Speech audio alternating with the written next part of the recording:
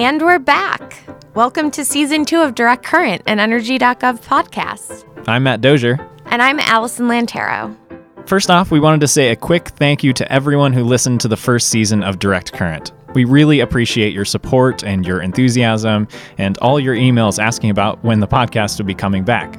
The answer to that is next week.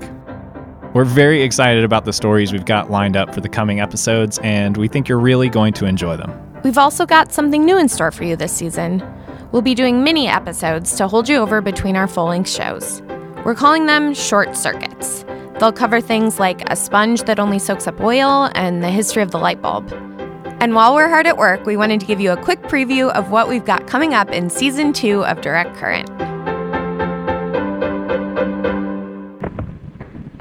December 7th, 1941, a date which will live in infamy. Dress him up to look like a salesman, put him on a passenger train up through Chicago and out to Los Alamos. That's how every bit of the uranium for Little Boy got transported from Y-12 to Los Alamos.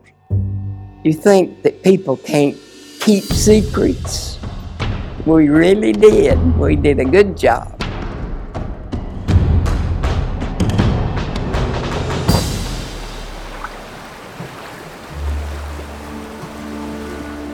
An explosion on the Deepwater Horizon oil rig in the Gulf of Mexico. That oil rig has now sunk. We look down at thick brown streaks of crude on a sea that is normally deep green. And cleanup crews spent the day trying to keep the 12-mile-long oil slick from the rig from reaching shore. You take this oleo sponge and you put it down on that oil slick, and it is just visibly remarkable. A second or less, it has just soaked it right up. We can soak up oil, squeeze it out, soak up more, squeeze it out over and over and over again until literally you just get bored or tired. Being able to develop a technology that can actually make a difference in addressing those types of catastrophes is just awesome. Buckle up for a journey through all 17 national labs in 17 minutes. Ready? Here we go. Brookhaven National Lab. It opened in 1947 in Upton, New York. More than 50 years ago, before either.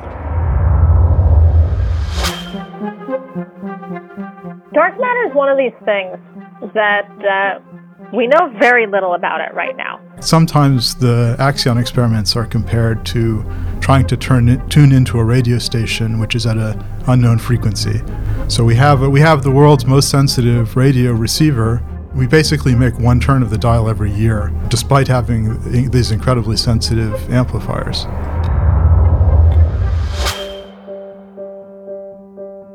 I'm proud to be an American every day, but today I am truly blessed and as proud as I've ever been to say that I am on a team of men and women who have the potential to change the world.